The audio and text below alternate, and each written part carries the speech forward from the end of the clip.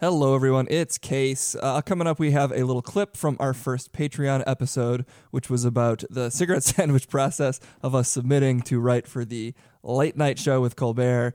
Did any of us get that position?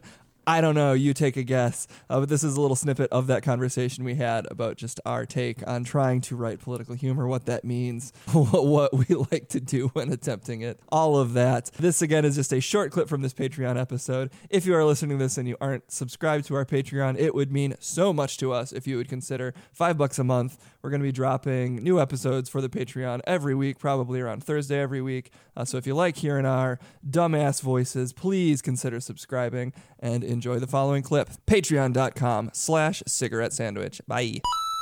Like, I was just thinking about, like, how, I took this comedy class in college, and Claire's favorite thing is comedy classes.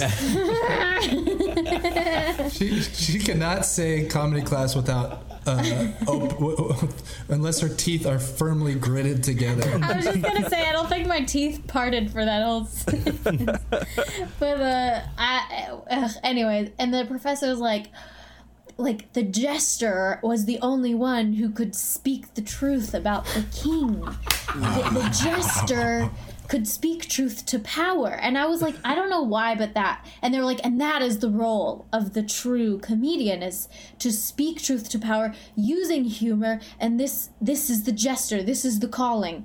And I was like, I don't know why, but that, like, just really irritates. I mean, aside from it being super annoying, but, like, I just, like, if there's something that, like, didn't feel true or correct about it, and I think, like, I finally put my finger on it, is, like, we don't have a king. We have a president. And, like, there are real activists who just say the regular truth without some jester shit.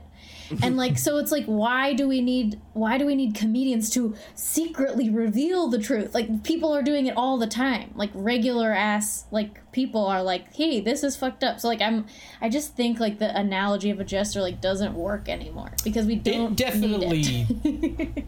It never worked. Yeah.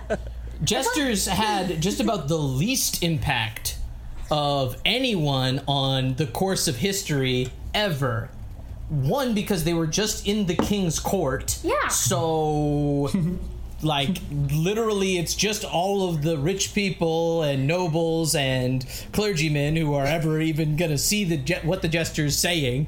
Not any of, like, you know, the poverty-stricken peasants that you might, in theory, like, that would be, like, the point of ridiculing the king. You might improve the conditions of the fucking country. That wouldn't happen with a jester. I think that's part of why this is all so wrong, is that nobody actually knows what the role of art or satire or comedy has ever actually been historically, which is to say, it has had no direct political impact ever on anything.